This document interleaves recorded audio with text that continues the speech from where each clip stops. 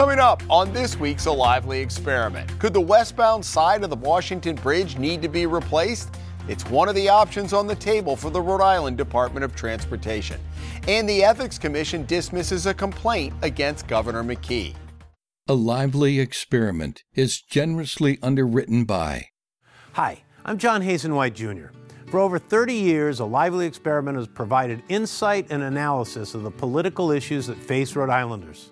I'm a proud supporter of this great program and Rhode Island PBS. Joining us on this week's panel, attorney and former state representative Mike Marcello, Steve Frias, national committeeman for the Rhode Island Republican Party, and political strategist Lisa Pelosi.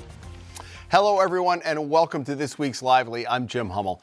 An estimated 3-month fix for the closed portion of the Washington Bridge is off the table, as state officials found the damage is worse than they originally thought, and now have not ruled out a total demolition and rebuild of the westbound lanes.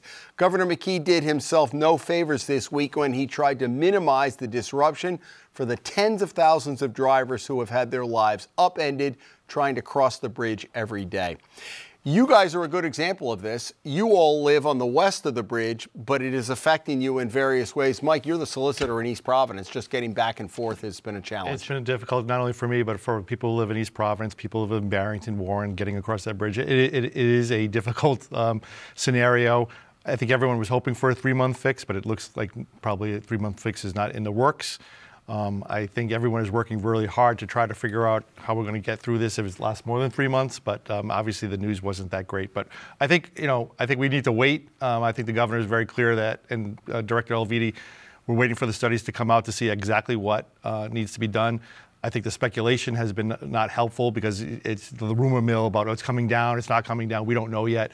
But obviously it is a problem for the people who live in the East Bay and even the people on the west side. So. Oh, that's true. I can tell you. Lisa was a little late to taping this morning. We're taping this on a Friday. There's residual everywhere. It is. So the first few days going 95 north, there was nobody on the highway because people were working from home and trying to figure it out. Now you have the 2-lane backup that's going 195 east already coming back to Route 37 or even the airport. There are times that the backup is happening. And then on top of it, you get people who figure out, let me ride the left lanes and get around Thurbers and then have to scoot over. So it's, just such traffic issues. But there are so many questions that need to be answered. For the Director of Transportation in December to say 2 months ago, the bridge was inspected, no problems, and then all of a sudden we're talking about perhaps total reconstruction or rebuild of it a few months later. It just makes you wonder, how thorough that inspection was to begin with. Yeah, and it didn't start with Peter Elvidi. This bridge is many, many years old, but it makes you wonder who was minding the store all these years. Yeah, I mean, look, people complain about things in government all the time, but this is a major problem that's affecting people's daily lives all across the state. And it is amazing, as Lisa was saying, is like just a few months ago, it was A-OK. And then all of a sudden, the young engineer shows up, finds a terrible problem, and now we're talking about shutting it down and tearing it down?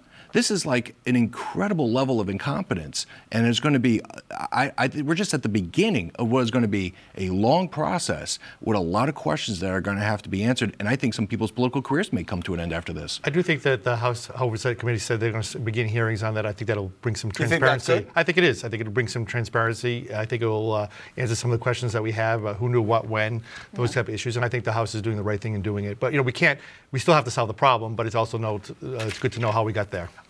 And the communications on the governor and the Department of Transportation has been very weak. It's almost been a case study of what not to do when it comes to this. When it started off, that we learned in early December that they had to shut it down that quick press conference on Monday, they knew on Friday that there were potential problems. They had the whole weekend to put a program in place, a PR program in place too, and they didn't. It was just kind of haphazard the way that they did it. And then for the first few days, it was only one way, and then they finally figured out how we can make it 2 ways, and they're saying it's going to be 3 months, and now they're saying, well, we can't even give you a timeline anymore because we have to wait for the studies. So the communication's been poor. It doesn't engender confidence. No, and the empathy too. It's just, we're the state officials saying we're really realizing the pain that this is causing the disruption, and I'm not getting that. It's more of a diminishing, you're only adding 10 or 15 minutes onto your commute. So here's where the governor, I said he did no favors. The governor lives in Cumberland. So I would invite him. We have a couple of extra rooms at our house now that the kids are out. He can come, he can bring Willa if he wants, he can bring the state trooper and go from my house every day in Barrington. Now my wife works at Rhode Island Hospital. She goes every day. It's a 15 to 18 minute drive. It is a 50-minute drive now, and that's each way. You think, she gets there. Then on the East Bay. So I don't know what was going through the governor's head when he said, if you didn't hear the quote, he said, well, let's not exaggerate. If it takes you 20 minutes already and now it's 50, that's an extra, adding on.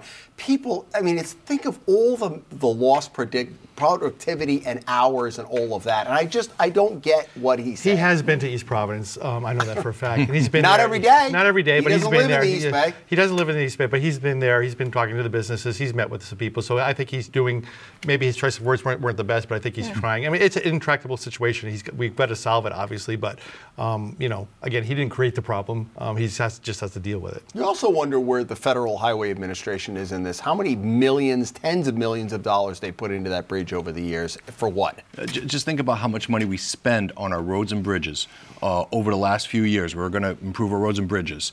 And what at the 10 years into this, we have Washington Bridge on the verge of falling down. Literally, they're talking about having to tear it down. There's something very wrong with how we're managing our funds in this state with our roads and bridges. If you could give them advice, what do you think would restore some confidence? Because I think it's eroded even from December. People like, who's running the show? What are we doing? What's going on here? What's the messaging that they should be giving? Well, they're providing updates, but now they made it sound this week, hey, we're going to just put off talking about this because we have a lot of reports that we're waiting to come in, so they're not going to have any kind of updates on it. I'm glad that they pulled away from doing a timeline because when they said 3 months, people thought, okay, we can figure this out. I can make it to March or April. Right, so I'm glad they're not saying it's going to take 10 years to get this bridge done, so. But it could be pretty long if it's a total rebuild. Right? It could. Look, when they built the bridge in the 1960s, kind of the version they're using, the one today. There's always been Washington bridges in the past. It took almost a decade. So this, I don't know how long it's going to take. I'm not an engineer, but it doesn't sound like it's going to be done in the summer. This is going to be multi-years, and so the 10, 15-minute waits that the governors talk about, it's not 10, 15 minutes anyway. It's like a half hour for a lot of people or more. This is going to go on for years.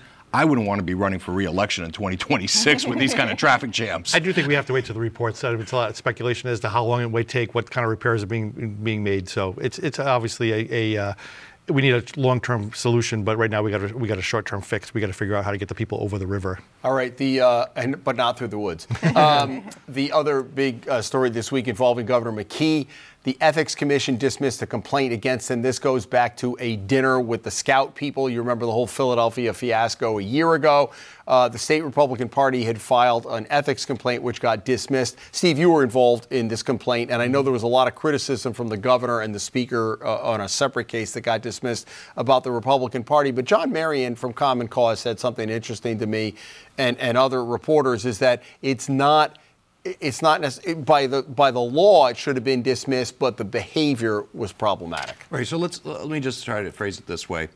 First, I respect the decision of the Ethics Commission, but the bottom line is on the McKee case, McKee came up with what I call the clueless defense. Did he sit there and have a lunch that was paid for by a lobbyist? Yes, he had a steak.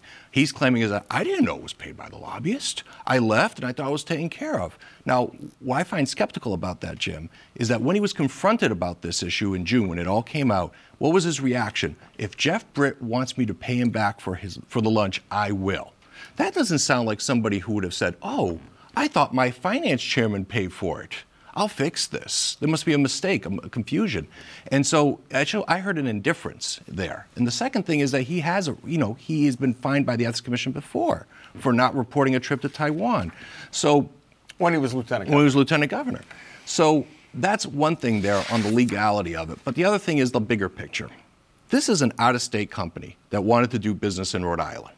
What did they have to do that? They hired a lobbyist. They had to go to lunch to give donations to the governor. Then their lobbyist paid for the lunch. And then a bunch of administration officials went down to Philadelphia on a gift-grabbing spree.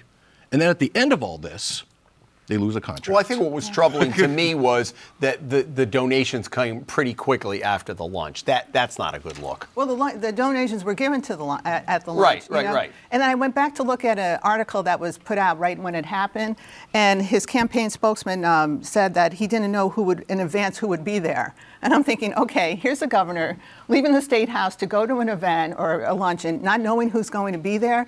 But even broadly, so maybe he didn't violate the gift rule because he ended up, supposedly paying for it. But look what happened here. During a workday, he meets with his campaign person to meet with lobbyists for people who are doing business before the state, and then he leaves taking campaign donations. I just, to me, that's just such a bad look and makes people a little cynical about politics, and how government works. Michael? It's not a good look. I don't think it's a good look. But I think they had the hearing, they came up with a decision, and I think we just have to respect the decision. Did the decision you've seen a lot of ethics cases. Did it surprise you or not? Not really. I think it was a good defense. It was a clueless defense. It's not like it's a legitimate defense that was adopted unanimously by the ethics commission. So Okay. Last week. Lesson learned, I think. Sorry. Any final word on that? No. All right. Well, I have a final word. Okay. To the media, if the media didn't reveal it, would that lunch have ever been appropriately paid for? Right. Well, and a lot of that this goes back to, Mike, you've been a champion of APRA reform over the years. We're going to see whether that happens again this year. The whole getting of the email about the scout trip and all of that, and all of this might not have come forward had it not been for that original reporting.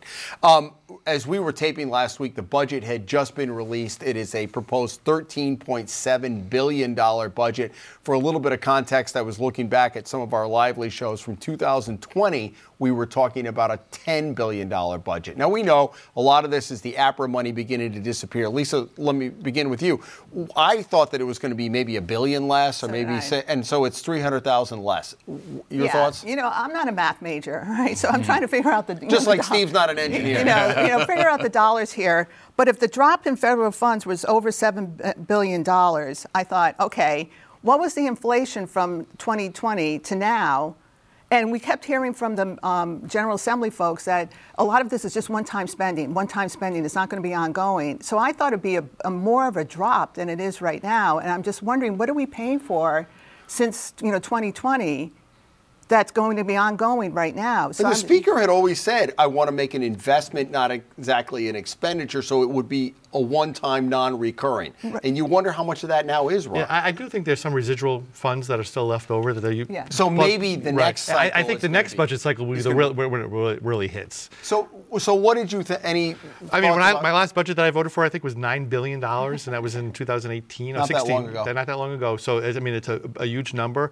I thought it would drop a little bit more, but it doesn't seem to be offset by any tax increases. So that's what makes me think that there are still some residual funds left over that we're kind of tap into. I know at the municipal level, they're most concerned about the drop in school aid and how that's going to affect. And a couple of key communities are losing money. Right, actually. and I think there'll be more. Providence, right? Yeah, I think the hold harmless about the number of kids in the system is no longer going to be in effect. That money runs out next year. They're subsidizing they're losing school population, and those seats, the money follows the kid. They're paying for kids who are not there. Right. And COVID, they kind of kept everyone status quo. But now the Department of Ed and the governor's budget indicates that's going to end. So it may not happen this fiscal year, but I think it's going to happen next fiscal year. And I think that's where they're most, from a city and town perspective, that's where they're most afraid of. But I do think probably the hammer will drop next budget year when all these residual funds run out. Can you read a budget? I can read a budget, and what it always does is grows, generally. It never shrinks. So the government, as you can see, it just keeps growing, and even when you think it's supposed to shrink, it doesn't shrink by as much as you thought. And the problem is that we always, when money is here, we make commitments, we create programs, we don't want to give them up once even the spigot is shut off, and then you end up with a structural budget deficit. And they're already projecting, I think in a couple of years, it's going to be over $200 million. So we're going to be back in the cycle of structural deficits, how we're going to fix that. And it's always going to be like, well, we need to have this increase this fee and increase this little tax. But that's the problem, is when you get money from someplace in the government, they start spending it, and you don't want to give up that new program. You don't want to give up that new concept that you want to spend. And I think the challenge with the General Assembly is that at least in the House, there's a much more a progressive element there than there ever has been. So it's going to be very difficult to make these cuts Even or these since you choices. left, Even it's since really I left, gone far absolutely, left. yes. What about the argument there's so much federal money coming through? I mean, so much of our budget is Medicaid and Medicare, and so that boosts it. But at the same time, that money, some of that money is not going to be there in the out years. So as Steve said, you're looking again at $200, $300 million potential deficits. What about the argument it's so high because of the federal money? I mean, I think that's a legitimate argument. I mean, when I was there, I think half of it, I think 4.5 billion was federal money, or 3 billion. So that money always is there. The issue really is on Medicaid stuff. I mean, we have hospitals and providers indicating we need to boost our rates, right? And it doesn't seem that was done in this budget because we are losing doctors, we're losing the support staff that we need to. That should have been done years ago, though, right? Yeah, and I thought we were going to do that this year. At least the governor was kind of indicating that we might look at the primary care doctor issue, and I didn't see that come through, and that was a little disappointing. I think the healthcare issue is something that's going to be. Will hit us pretty hard within the next couple of years. I mean, we have the Attorney General indicating that we might have some hospital closures. We have providers indicating that they can't get people to practice in Rhode Island because the rates are so low. Okay. So I think that's something that's going to have to be looked at very carefully. What else stood out to you in the budget? I was a little surprised.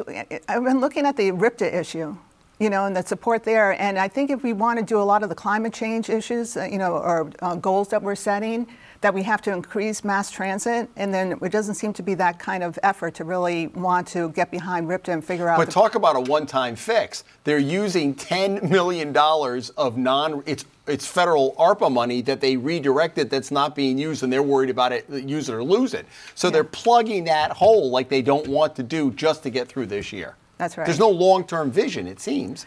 I can say that really with Governor McKee, I don't know what his vision is for the state. I thought he did a great job with the State of the State speech. I felt he was more commanding, more comfortable in his role. But then I'm thinking, Team Rhode Island, is that really your vision, for the state? And where are we going?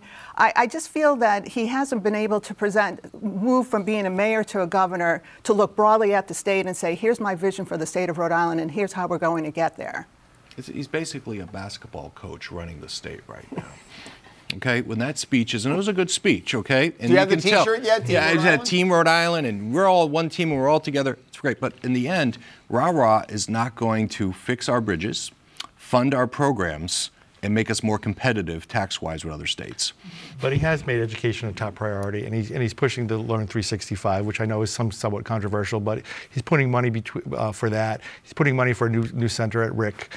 He's putting more money in investment at URI. So I do think that economic growth will come with a better education system. And setting a goal to meet Massachusetts, I forgot by what day. 2030. 2030. I think that's an admirable goal, and we need to get there. The question is whether we have a legislature who wants to get there as well. Well, you were there for the standardized test, non-standardized test. Testing teacher evaluations every year. Let's not do it every year. I mean, we got to figure out we're going to get there. I think, but putting that goal out there by the governor, I think, is something that we all should be getting behind, because in the long term, that will make us a better state. It's one thing to state a goal. It's another thing to have a plan to get there. And here we are, 2024, so we have 6 years to get there. And I don't know what the plan is, just to try to get students back in school for boosting attendance, and the 365 after school, just for providing activities for them. I think we really need to roll up our sleeves and get into the classrooms and find out, why are our test scores so low? And what can we be doing to address those, rather than here's some after-school activities, and by the way, we want to make sure your attendance, that you're there, it's in the classroom. Well, I think the after-school activities are learning opportunities. It's not it's not the chess club, right? They're there to boost the. But what about when that money runs out? Well, I mean that is the concern about cities and towns. But I mean but again, that money, if we're serious about improving education, and we have some results from this program, then I think the legislature and the governor probably will say we need to continue it, and that will have to be. But we have to have the commitment to do that. But locally funded or state funded? Well, that's the bigger issue. The other thing, Steve, is $350 million in bonds. Now, I know we're rolling off some debt, but we've always taken out a lot of money over the years. So in effect, it's putting it on the credit card. And I understand for maybe something like a state archives museum, it's a building you want to pay the mortgage off. But the cybersecurity and the URI, we're going the bonding route on that. I'm not a big fan of debt, and particularly when you have debt now where interest rates are at basically 20-year highs approximately. So Although some debt's rolling off doesn't mean you have to take on more debt automatically. Maybe it'd just be wiser to just take a break on some of these things, prioritize. So the more money you have to spend on debt, for interest for debt, means less money you can spend on education for certain things that we're talking about, for regular recurring operating expenses. So there's always a trade-off, and you have to prioritize. And debt is usually not the best. And option. we took out what, $250 million bonds for the school reconstruction, right? So, again, that's a question for the treasurer, but I've always wondered, we've had such a high debt level. Wouldn't it be nice at some point to say, well, we really don't have that much we need to pay off? I mean, that would be great. But once again, and I know we've said it a million times on this program, voters always approve the bond issues. It's so rare when we don't. The only one that's ever gone down, do you know which one? It was the Heritage Harbor Museum. Heritage Hall, Museum. I don't know why, but it went down in a flaming mess. But you know what happens? There's a lot of promotion on the bond issue, all the wonderful things the bond issue is going to accomplish, and then you have like the fine little print that says how much the debt service on it is going to be, which is pretty significant when you look at $350 million of bond issue. But I think voters just think if it's free money, it's just like, oh, bond is like free money. If it's on the ballot, we must be able to afford it. Right. Law Enforcement Officers' Bill of Rights. Been a lot of talk, but not much action the last couple of years. The speaker said they just kind of ran out of time. Clearly, it wasn't the priority that he needed to get it across the finish line. The news this week, Mike, is the Senate has a bill. It's the same bill they passed last year, but with some pretty significant changes. Look, you deal with municipal law all the time. So what do you think about the changes? Leah Boy's been around for 50 years. So I think one of the benefits of this reform or the bill is that they extend the amount of time from 3 days to, I think, 14 days, which an officer can be suspended before you have to go to a lead board hearing. Without pay. Yep. I think that's good. I actually think it probably should be higher than that, but at least 14 seems a little bit more reasonable than 3. I think that's important. I think the Senate bill also expands the panel a little bit. I think it puts a former retired judge or a current judge of the Superior Court, I think it's retired judge, on good. I think that's a good reform because a lot of the issues are, evidence and legal issues and arguments that right now it's a panel of basically police officers who really might not have that experience. 3 officers plus a Superior Court sitting judge. Right. And I think the Senate has someone from the Nonviolence Institute. Right. I'm not so sure about that. I don't really know the specifics about that. Having a judge, I think, would be helpful, help expedite the process, get some of the legal issues decided, by a judge instead of a panel of police officers who really don't have that much experience. I think the problem we're going to have, though, is that you have a group in the House who really want to get rid of the bill altogether. And get rid of the lead board together. And it may, because of that, again, being the House a little bit more progressive than the Senate at this time, I don't know what's going to happen. But those are good steps I think the Senate has taken. I think it's a good starting point, and hopefully they can compromise. And it definitely needs reform. There's no question about it. And then when you have the Senate president and the Senate majority leader as the main sponsors of the bill, that has a little bit more push going forward. So again, we'll have to see what happens on the House side.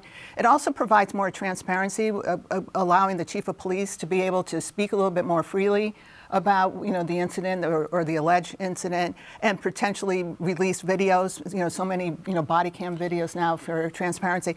I think that we've seen since 2020 we need movement on Leah Bohr. There's, the public wants more transparency. They want more understanding of how law enforcement does their work.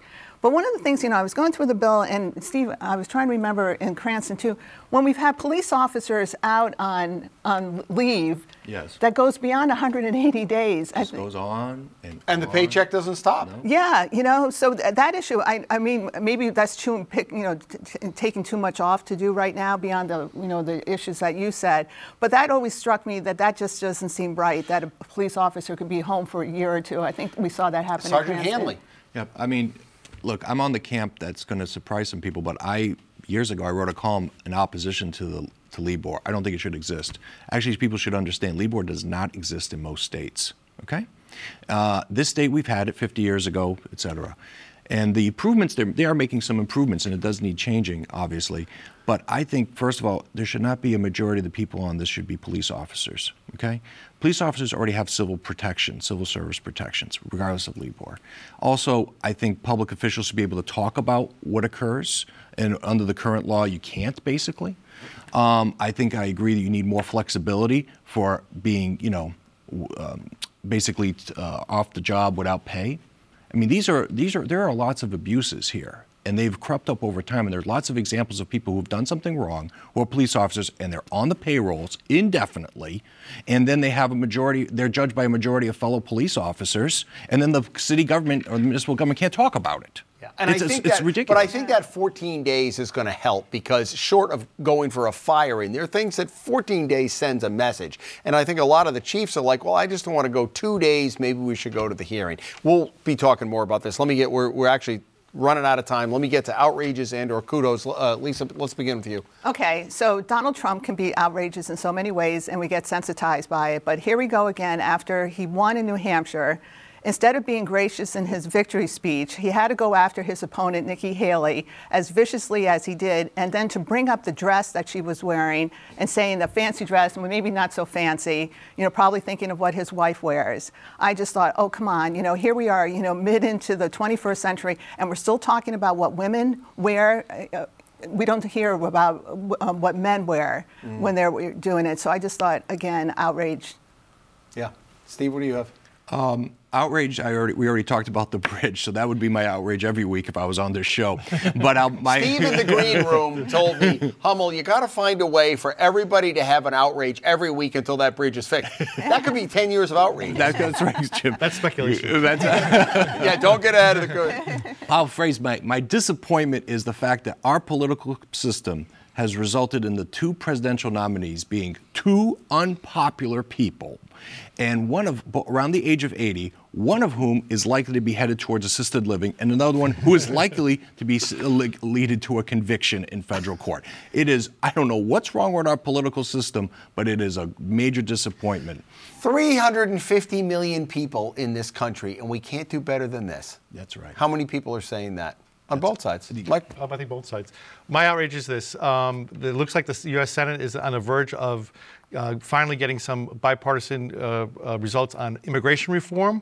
Worked really hard over the last, I think, 6 months on it, only to be told that the House doesn't want to take it up because President Trump is telling them not to. Yeah. I think that's outrageous. I think both parties have now recognized finally that immigration is a problem. The problem at the border seems to be getting worse, and we need some solutions. But again, because of politics, it's going to be stymied in the House. We have just about a minute left, so let me ask you. I've been talking to a lot of people about this. Biden seems to have been so behind the curve. I don't know if he's listening to the progressives. It seems like everybody agrees. You see all these people coming across the borders, and now Chicago and Boston and New York, they're all overrun.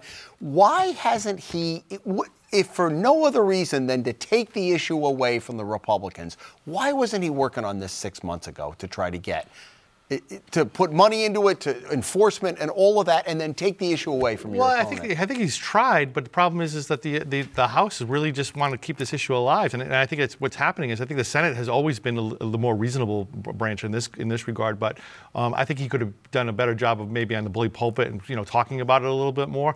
But I think he's got a real problem with the more conservative House, and they really see this as a winning issue for Republicans nationally, and they don't want to really solve the problem. 15 seconds. The House and the Senate were both controlled by Democrats a couple of years ago. And what did they do on the border? Yeah. Zero. Okay? Yeah. So, yeah. And they could have done something, at least not maybe a home run. Well, except in the Senate, you need 60 votes, and that wasn't going to happen. All right. I'm sorry. We'll talk to you about that afterwards. I know. Folks, it always goes quickly. We appreciate your time. Steve and Mike and Lisa, good to see you again. Getting around Providence is not as easy as it used to be. Thank you for coming. Come back next week. We'll have all the very latest news and analysis here as a lively experiment continues. We hope you have a great weekend.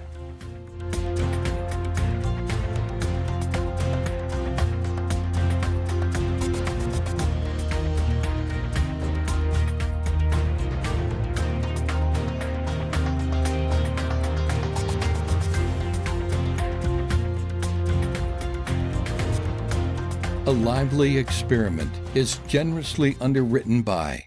Hi, I'm John Hazen-White Jr. For over 30 years, A Lively Experiment has provided insight and analysis of the political issues that face Rhode Islanders. I'm a proud supporter of this great program and Rhode Island PBS.